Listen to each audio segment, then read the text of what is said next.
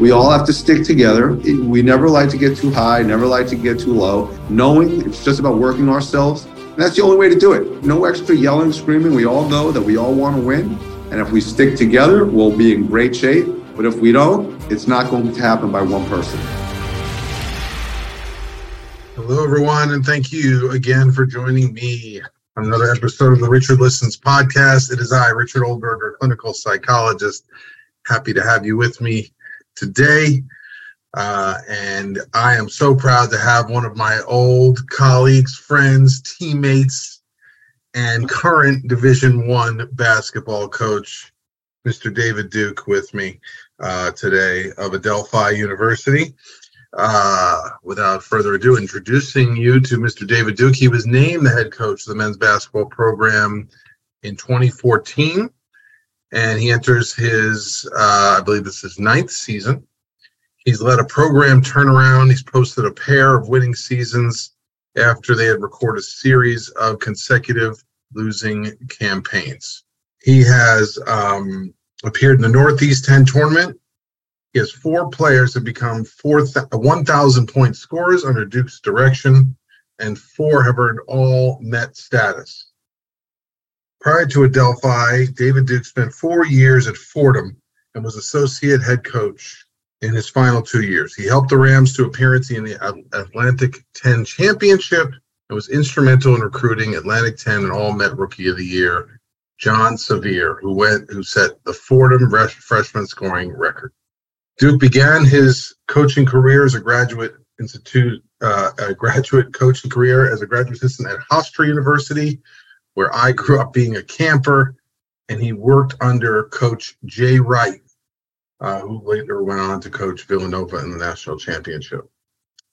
He's an integral member of the staff at Hofstra. He helped the Pride become one of the top programs in the region, and was part of 2 NCAA tournaments in 2000, 2001, and 4 NIT National Invitation tournaments. He's also my teammate from when we played basketball as kids, David Duke, on being an athlete, being a coach at the division level, and being a lifelong learner. So I was telling the audience we were teammates when we were 16 years old, and, I've never seen a game end on an over-the-back call. Actually, it did happen. It did happen to Fairleigh Dickinson this year, who made the NCAA tournament by a fluke, by the way.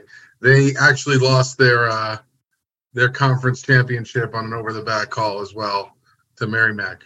Did it lead? I didn't see the game. Did it lead to a 1-1, and then the guy made the shot? It's exactly what happened, and the trauma all came back of how we lost that game on a 1-on-1, and then Merrimack didn't make the tournament because they weren't qualified yet. So that's how our Cinderella Fairleigh Dickinson. Exactly, it's amazing, right? It's amazing. But yet that loss to this day is one of, if not the worst loss. Ending. That was just, the ending was just awful, just because it just had no significance, I mean, let the game go. I think the ref had plans. He ran out of there. He was like, I'm not staying here any longer. I see where this is going. That's it. Exactly. All right, guys, I have to go. I have dinner reservations, and we need to get there. I'm not going into an overtime game. That's it. Little did they know that the people that were affected remember everything down to the most minute detail of the whole thing. Brutal. It's such a special thing, youth basketball, and this combination of really serious competition versus this life-altering experience where you get to travel, in our case, to Maryland, and meet people from all over the country. In fact, I believe I've met players who played on the team from Los Angeles, now that I live in Los Angeles. Yes, you're right. Actually, we wound up playing, I remember this, we wound up playing DC in the bronze game, but the Los Angeles team played Long Island, played Suffolk in the gold game. So we did see that Los Angeles was there. In fact, there was a team from Israel that was there, but it was great. That experience. And that was the only team we were on together, which was just a great story. You coming from Long Island, me coming from Queens to go play on the team in the Bronx. But what a great experience that was. One of my most enjoyable experiences of all time. And I've often used that. I even talked about it in the Zero Method, my book, because you meet coaches. I mean, obviously those are volunteer coaches, or if they're paid, it's, really not for their livelihood. And the team chemistry, we were really all in, 1 through 10. And some games you played and some games you didn't, at least for me. And yet you really wanted to see everybody succeed and win when you're having that winning kind of formula. So I don't know if winning is a part of that. I don't know if it's just enjoying or the coaches not having this kind of ego. But I've often compared that to my high school coaches who were just like chain smoking and screaming and throwing clipboards. I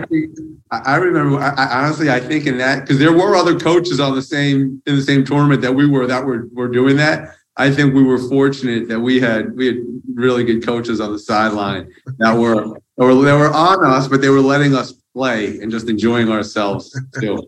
I think their method was more of a calm one. That's right. So how do you find your style, Coach Duke? So you played, is it Christ the King? Where'd you go to high school? Cardozo, JP Cardozo. Yeah. So super competitive high school, guys coming out to the NBA, guys from N1, right? You got the professor. Yeah. So how do you find your style when you're from these intense environments, and you yourself playing at a very high level? How do you develop and find how you're going to be as a coach? I think what winds up happening is as the games kind of go on, you kind of form your identity. So I was early on, I was fortunate that in my coaching career, I worked for Jay Wright, who gave me my first job, Hall of Fame coach and just an incredible coach. But it's really, I find myself very often that I didn't, my high school coach really was intense, and, he was a yeller and a screamer, and I didn't perform my best in that environment, right, to that kind of coaching style. So I also find myself very intense on the sidelines and really into it. But one of the things that I really try to keep perspective on is just the intensity of the game in the moment and showing how much I care without ever, going after one of our student athletes in terms of anything derogatory, intense, but in a positive fashion. So how do you do that? How do you keep, as the stakes get higher? I mean, here you're at Division I, right? Taking a program, rebuilding it. How do you keep that passion for becoming successful and harness it towards the positive? So actually, I was at Hofstra and Fordham, which are Division I institutions, and at Adelphi, we're in the Northeast 10, which is probably one of the prominent Division II divisions, one of the prominent Division II schools in the nation. And our conference is really, the Northeast 10 is a very powerful conference from head to toe. But you just have to be mindful. And look, your profession. It's wild looking at you now. Doctor. But there's a lot of similarities when you're on the sideline with coaching on how to motivate people and having and knowing what's going to push people and you're not only doing basketball stuff. There's you have to be very mindful of everything, because you're on our team this year. We had a lot of people. We had 17 guys on the team. So you have to keep in mind how is what I'm doing going to impact everyone. Now, look, some guys are motivated a little differently than others, right? But with that, I try to keep everything in perspective, where just knowing, and it's difficult at times, but at the same time, I knew what I liked and I know what I didn't like as a player, and I don't want to do anything that I didn't like. Some people in life, right? Some people do what they grew up having done to them. So that's one style. But for me, I kind of try to take it the other way, where if I know that I really didn't like something, or didn't think something was appropriate or really got me motivated as a player or person, I take the other way and try to and hold myself to a level where I wouldn't have wanted that done to me. What's what's a few of the things you learned from Coach Wright? I mean, obviously, was he inducted into the Hall of Fame or just? Yes, he was. Yeah, I mean, obviously retired after leaving a legacy at Villanova. What was it like? Obviously so composed, always professional. What do you take away from being around him on a day-to-day? For me, what was really cool about it, for lack of a better word, was I got into the business when I was 22, right? So I did a year of grad school, and I stepped away from the game for a little bit. So I did a year of grad school, and then I played at New York Tech for a year. I was going to possibly go back to Israel to play, and I got there late. That's a story within itself. And then I went to New York Tech to have it on my resume in the event that I wanted to go back the following year to play. And I decided that year I wanted to coach, and I'm going to kind of give you a little bit of the story, then I'll get to Coach Wright. Please. And then from my year at New York Tech, I said, this has been a really cool experience. I think that after being here, I would like to get into it. I had no idea about the coaching world and what it took. I just said to myself, I'd rather start my career younger. So I wound up telling my coach, he always used to talk that he knew the strength and conditioning coach at Hofstra. So one day he and I were talking, and I said, would you mind calling your friend? I would love to be a graduate assistant. It was just like a thing. Everybody hears the term graduate assistant at Hofstra. There was no graduate assistant. So my graduate assistantship was, I paid to go to school, right? I paid for, 9 credits for the semester. That's full-time in graduate school. So I paid to go to school, and I worked like 80 to 100 hours a week. For free? I was I grew up, 15, 20 minutes away in Queens. So it wasn't a far trip. So I was living home. My parents were, great people. So they allowed me to just, stay there without any rent or anything. And then I had no idea. Jay Wright was already kind of, he was there, and he had been there for a few years. And then the year before I got there, they had a winning season, but I had no idea what he was all about. And then I went to work at his camp. That was my first job for them. Was I worked their night camp and their evening camp, and then their overnight camp. And then I met him, and as soon as I met him, like instantly, you could just tell he had that it factor, right? That everybody talks about. He was just so positive, and I could tell this is somebody that I was going to really want to emulate. And I was young, I was a sponge. And so it didn't matter what it was. I would just follow him around. If we were at a work dinner, I wouldn't leave until he left. And I would just watch him interact with people. And people were like, who is this guy? Like right behind, what is he doing? So I was fortunate that from the social component, because in college athletics, you're doing so many things. It's not only the coaching, it's really a pie chart that's divided into a lot of different tasks. So I got to just be around him. And then on the basketball side of things, you just learn that attention to detail, everything matters when you watched his Hofstra teams, when you watched the Villanova teams, every possession mattered, like playing hard all the time. Every little thing. Talk about dotting our I's and crossing our T's. Every loose ball, every rebound, competing. Everything matters. And that was one of the things that I learned. If you want to really win and win big, and this is one of the things that I try to get with my guys about our guys about all the time, is we have to understand the importance of every single possession, every single, and that was a really big deal. Of course, the X's and the O's. I got to learn from him.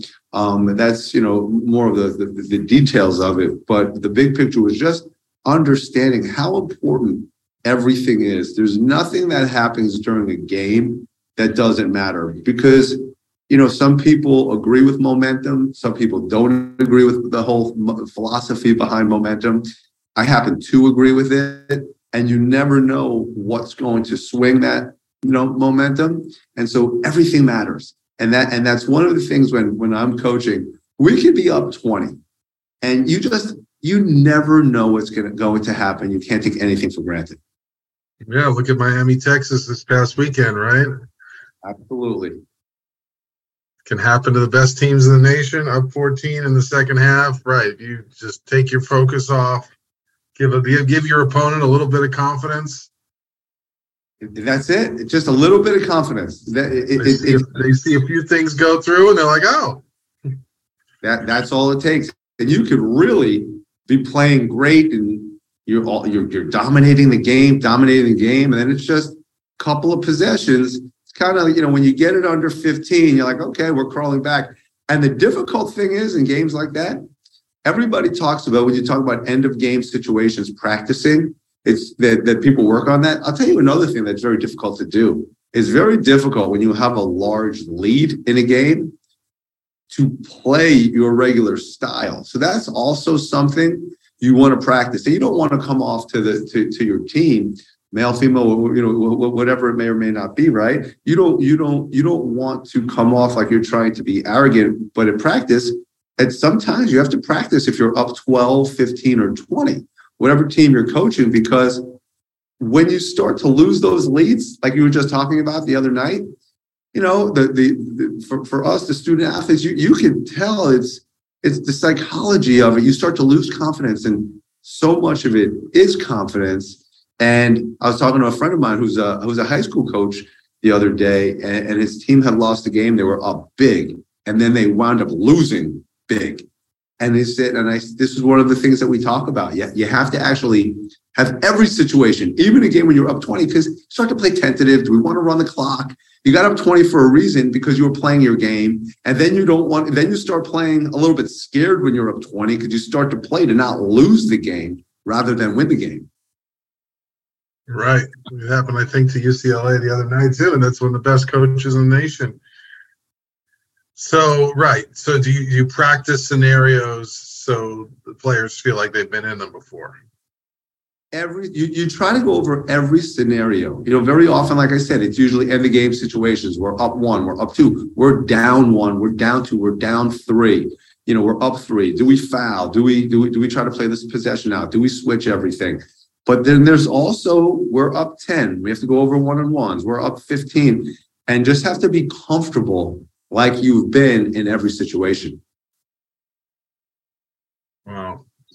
So you made the jump. You went from Hofstra, and then so your networking paid off. How long did it take till you got the call?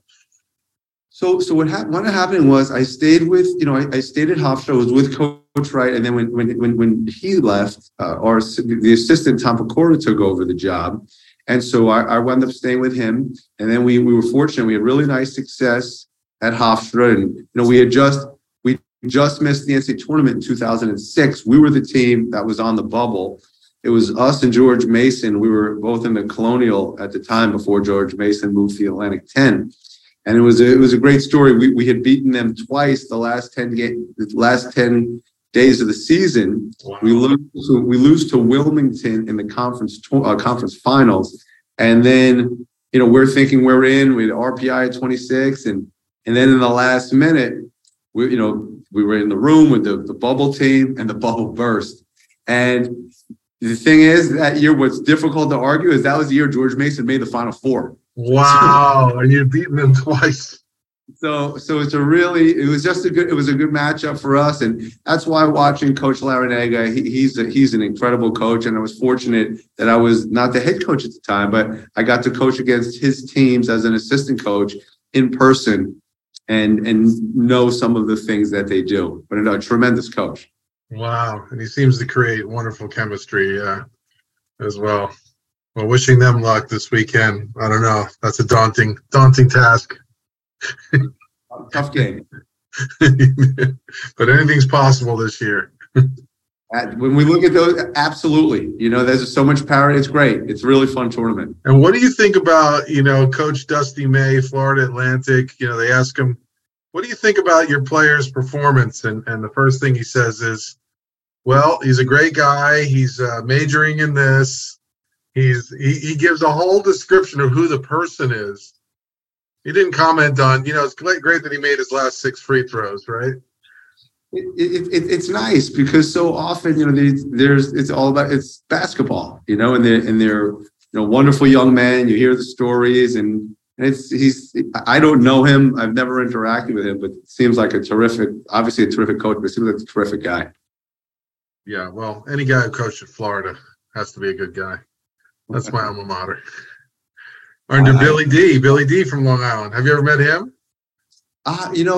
I don't think, looking at it, I've been to Final Fours with him and different. What's nice about recruiting is you're just sitting amongst all the coaches when you're at the events. But I don't think that I have personally met Billy D. And he's a local guy, right? He's right over here in Rockwell Town. So he's a local legend, as you know, from your hometown. Maybe you should invite him when you have another alumni game at Adelphi. I'd be down. There you go. That'd be a good matchup for you. Yeah, exactly. He's an amazing coach, and he was some player too. Did you ever play when you were home? I played against him when I was in school there. I won a 3-on-3 tournament. You got to play the coaches. And if you beat the coaches, you got to fly with the Gators all year long. And it was. What did you do? Huh? Who were the other two coaches? One was I don't remember his first name, but Pelfrey from Kentucky. Oh yeah, Pelfrey was pretty good. Yeah, well that's the problem, right? He's like 6'8", and so we beat him the first game, and then all of a sudden Pelfrey started dunking on me, and well, we had a good chat about Rockville Center. I got some swag. That's as close as I came to. So, if you're Division III talent, don't go to a Division I school and expect to beat the coaches. That was the lesson of the day. But lessons learned. Exactly. No, my claim to fame with basketball is that I broke Marla Maple's toe in a pickup game. So, hope she's forgiven me. She's got a good jump shot. Apparently, she played collegiate ball. Really? I didn't know that. I think so. Little known facts. That's a nice fun fact.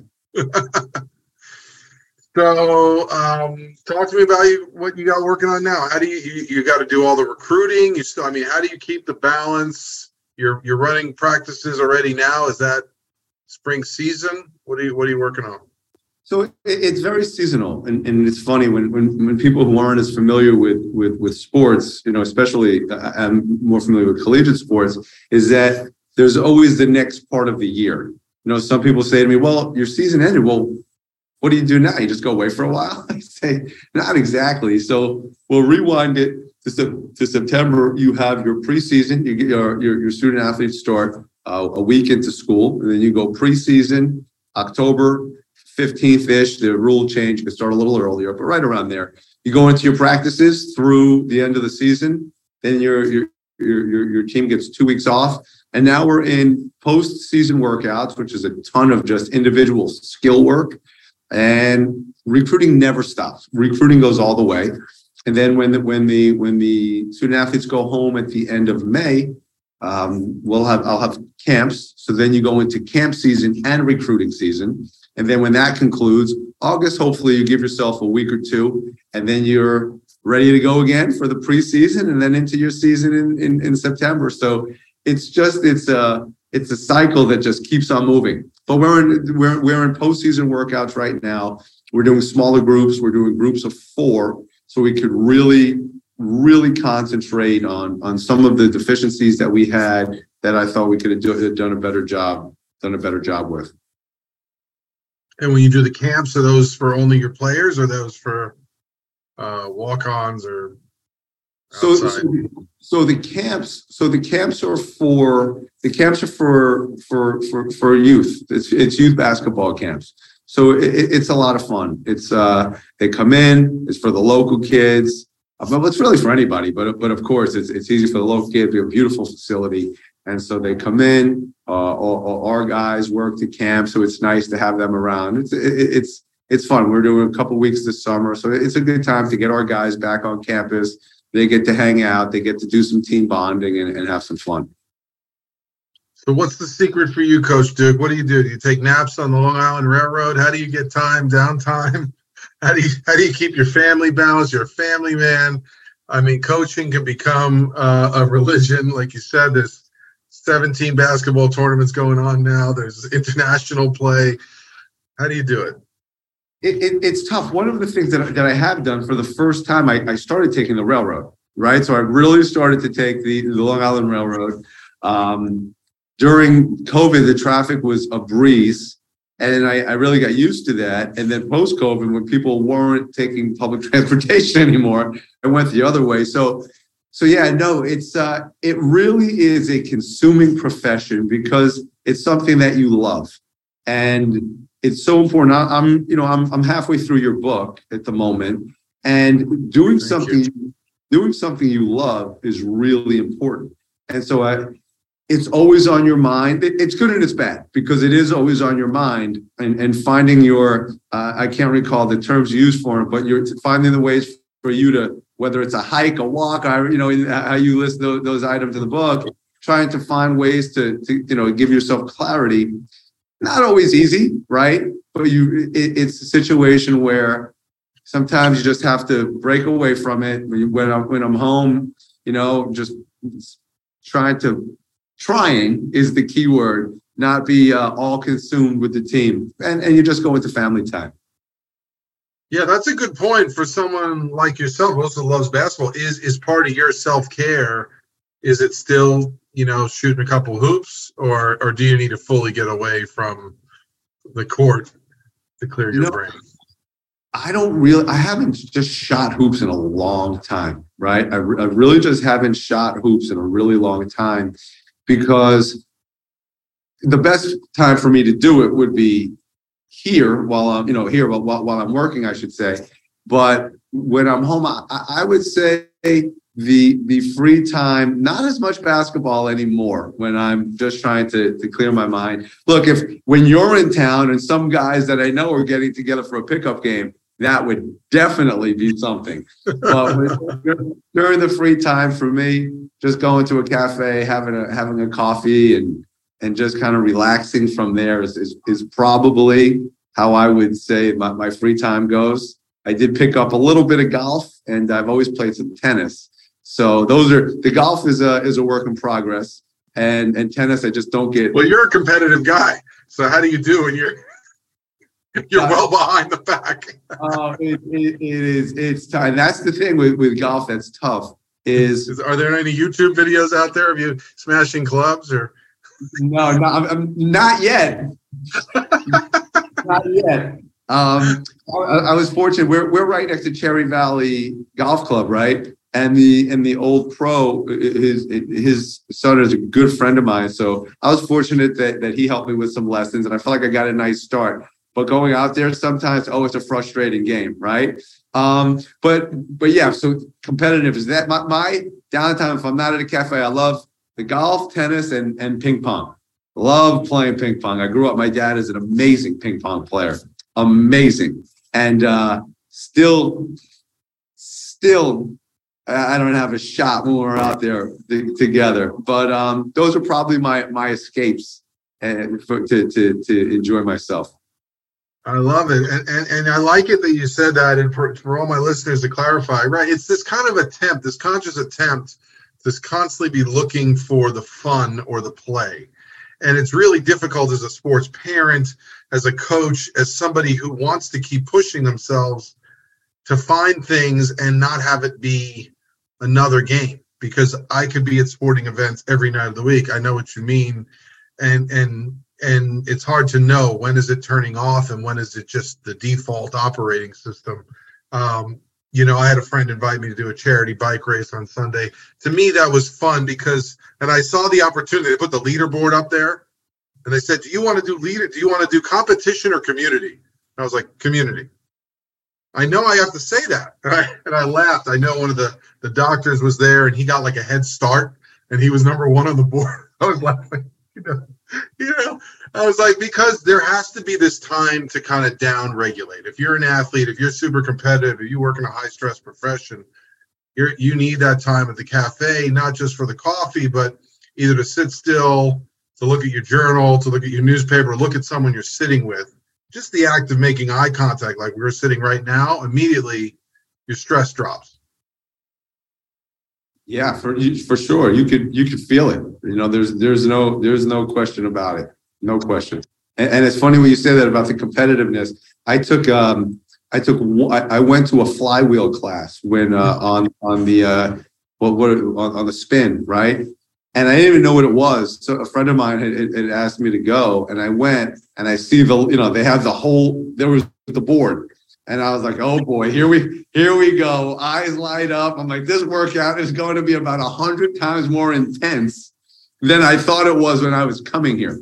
But that's where the competitive side. Yeah, I mean, it's great for your adrenal. It got me up, like it got my heart rate up. I felt all the endorphins. But, we have to be careful if that's where we live all the time. It can be kind of an adrenaline junkie kind of thing. And especially for those looking to build or maintain relationships, our partners need to see our eyes, and we need to see them. I was talking to my coworker yesterday. We lunch together a few times a week. I'm at the hospital 2 days a week. And I don't even know there was a real conversation, but I was listening when she was talking, at least trying to. The mental chatter it was a difficult day. My mind was racing. But I was able to say, like, hey, I don't know that I'm really that present, but thank you. Thank you for just sitting with me. We were trying, even if the attunement is not there, when somebody else is, at least you can have that buddy or that friend to be like, hey, can we take a walk? Or can I just blow off some steam? And we all need that, right? I mean, especially, right, your brain is running through, a million different plays, every different person under your responsibility, anyone that could be, plus your own family. It's a lot to hold. It's a lot. There's a lot. And then, then during the season, you have the highs of the high when you have a win, never mind like a last second win, just any winning is, and then you have the tough ones. We lost a handful of games this year by one possession. So while this is the off season when all this stuff's going on, then during the season, when things are happening and trying to manage, trying to keep things in perspective and not letting it affect. What I've really started to do more, really, and this year we were, a little up and down this season. We're a very young team, but you really you have to really, and it's not cliche when you're speaking with coaches or people in general, you have to enjoy the good things and the success while they're happening, right? Because when we win a game, it's like on to the next one. Like I always kid around, well, not really kidding, but half kid when I tell like my good friends or my sisters, my favorite time when we're playing a game is when the last like 20 seconds of the game, I know we're up like 10 points, and I know we should, barring anything crazy, we should win the game. And then as soon as the horn goes off, it's like I shake the other coach's hand, and then it's on to the next one. And you have to enjoy a little bit. You have to be able to enjoy, because when things don't go that way, and it's not in the win column, it's like it's just consuming, right? And that's where you have to find ways to unplug and find ways just to keep yourself grounded in a well, and just in a healthy and well state to keep yourself occupied the right way. Yeah, that's so how do you do that? How do you do that personally, and how do you encourage that in your team to hold the celebration for a moment? So when we win games, I'm always, whatever it is, whoever it is, always quick to tell the guys, enjoy it. Winning is so hard. I'm watching, let's just use FAU, right? Like I'm watching what they've done, and people say, well, they beat this team, and they won like 35 games, I think it is. Winning is so challenging, right? And so I always tell that to the team. There was one time, not this season, the last season, when we were up big, and then when the other team cut it down, and we almost lost it, but in the end, we were able to really just pull it out. And a couple of the guys were disappointed when we got in the locker room. And I said, absolutely not. I said, you had the mental fortitude to hang in there. It's not exactly how we wanted to write it up, but enjoy it. You have to enjoy the win. Let's learn from the things we could have done better, but you have to enjoy it because you just can't beat yourself up over everything, right? You have to enjoy the W's because we know we're not going to when we don't get them. And the flip side, how do you have a short memory and throw out the difficult losses? Oh, that's not so easy. You and I could use a few sessions on that one. That is not so. It's not. That's not so easy. So that's a work in progress as well. Well, it stays with you for so many reasons. The reason that the loss that we went through sticks with me is because it was such a great team, and we were playing so well, at least for a half, and then it's like a bunch of foul calls. I don't even know how they got in the game, and then all of a sudden, a strange referee decision. I wasn't quite, it's like it could just feel like it gets away from you real suddenly, and it like you don't even know how it happened. So I think that feeling. Plus, it was just so exciting. It felt like that team deserved to win. I know everyone team feels that way, but. We had so much chemistry. We really did. You used that term before. We had so much chemistry on the team that I totally agree with you that we were playing very well. It's taking me back right now to that time. And I can even tell you how the first half ended is when the tide started turning, when they came down and hit a 3-point shot going into the half from 20 went down to 17. And that's my point with the momentum, where you never know what play it's going to be. But that's where when you're into this sport, you can remember almost every single play that happens. Yeah, you see coaches who why are they calling timeout with 58 seconds left? Well, they want to win the half and get 2 for 1. They want to make sure they get right. Exactly. Those are you have to, and you have to make sure. Again, you got to make sure you're trying to do everything. But it's funny going into that half, they hit a 3. And it's hard for your listeners to understand it, right? When we were going through it, it was such a close-knit team. We were having so much fun, and it was just so devastating. That's really what it is.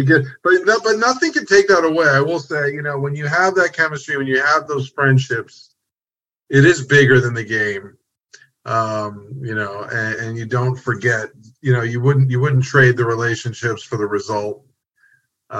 And so that I think puts a lot of for coaches out there, and I've seen a lot of different kinds who really put the energy into the process, even from the youth coaches who are helping the kids form relationships off the court, that handle losing streaks with grace, right? Rather than triggering a lot of your own, a lot of things are going to get triggered as being a coach when you're losing. When you yourself don't know how to stop it. So where do you go? Where do you go when you're having those kind of feelings to keep it from getting to your players? It's an interesting thing because that's probably when I try to be really at my calmest, because that's when we all have to stick together. There's so many in coaching, you hear so many cliches, right? The true man shows the true person, I should say, shows when adversity strikes, right? And it's really true. And I speak with our team about that a lot when we're going through a tough time, is that we all have to stick together. We never like to get too high, never like to get too low. And I have my stuff when I don't forget games and all of that. But I don't really, that's more of an internal thing that I have to do a better job processing, because I won't let them see it or know it or feel it, because once they start to, then you put it in an incredible amount of stress and pressure that's totally unnecessary for them to have. And so try to be really calm, knowing it's just about working ourselves way back. We know we're really good. We're gonna get through. We're gonna get through. We're gonna go in and get through it together. And that's the only way to do it. Doesn't have no extra yelling, screaming. We all know that we all want to win. And if we stick together, we'll be in great shape. But if we don't, it's not going to happen by one person. Well said. Well said indeed. Well, Coach, what are we looking forward to next season? How can our listeners learn more about you and your program and get highlight reels of you at JP Cardoza? Well, YouTube wasn't around then, so that's not easy to do. And I still have to get my old VHS transferred onto DVDs. But we have a very young team. We're fortunate. We had the Rookie of the Year on the team. We had another all-rookie player, two other awesome first-year guys that were terrific. So we have a very young team. So it's going to be exciting. We're looking forward to it. And, you're always welcome to log on to the website, Adelphi, and at Adelphi MBB is our Instagram, right? And it's a nice way to see what we have going on. But it's going. I'm really looking forward. We're in the throes of recruiting right now, but I'm really excited about what the future holds for our group of young men. And can our listeners watch any of your games on the internet? Yeah, absolutely. When you go to our schedule, you go when you're on the website, you look into, you'll see any 10. You hit the link for any 10 now, and then you can see the live events while they're happening. You can go back and watch on demand for any of the past games, and it's all on the schedule. Next season, or season will start the second week of November, right around the weekend of November 9th or 10th, right around there. And it'd be great. I would love to have your listeners tune in and watch our team play. And I heard you're really calm. I heard there was only one technical spotted last year. I'll tell you what, and there've only been two in my career. The first one was on a goaltend when I asked the ref why. And of course, I'm being very subjective about it. But this one was going into halftime with no one out. I still can't understand why I got the technical foul. Nobody was on the court. I just wanted an explanation. And the other his two colleagues ran over and beat me up. I said, what's going on? But two technicals in my career. It was my first technical in league play in 8 seasons. That's incredible. It's one of the worst feelings. There's so much misunderstanding when you get that technical. Exactly. There should be some clear laws about how much questioning can I do. And it's really very subjective depending on the referee. I said I tried to do it when nobody else was on the court. I said, well, how much more private can I get than this? They gave me one anyway. Our team didn't even know. They were in the locker room, and I'm so against technical fouls because they lead to like really important possessions. I was like, guys, you're not going to believe it. I just got a technical foul. So they came out. There were more points on the board. They had to shoot him when we came out, but there was a situation that happened as we were leaving the court to them, so they knew why, but they were a bit surprised because I'm not into technical fouls for anybody, myself included. Even a good team building tech like that. Exactly. Well, Coach, thank you for your time. I hope we do the next one from pre-game or post-game. That would be fun after a great win. I know we got to process the loss together, but it will always be a lot more enjoyable after a win. That's right. Whatever it is, we will enjoy it. And wishing you only love and success with your family and with the next season and finding time for you so you can continue to grow and have the mental fortitude to see the vision for where you want your team to grow. And it's great reconnecting. Thank you. Any final closing thoughts for our listeners or young basketball players out there grinding it out? Have fun. Make sure you are having fun. Nothing is more important than that. As whatever sport, whatever you're doing, that's what I'm really big on. Make sure you're enjoying yourself. You're having fun doing it. Really, is in the youth, in any sport, especially when you're in the youth sports. It's not professional. Enjoy yourself.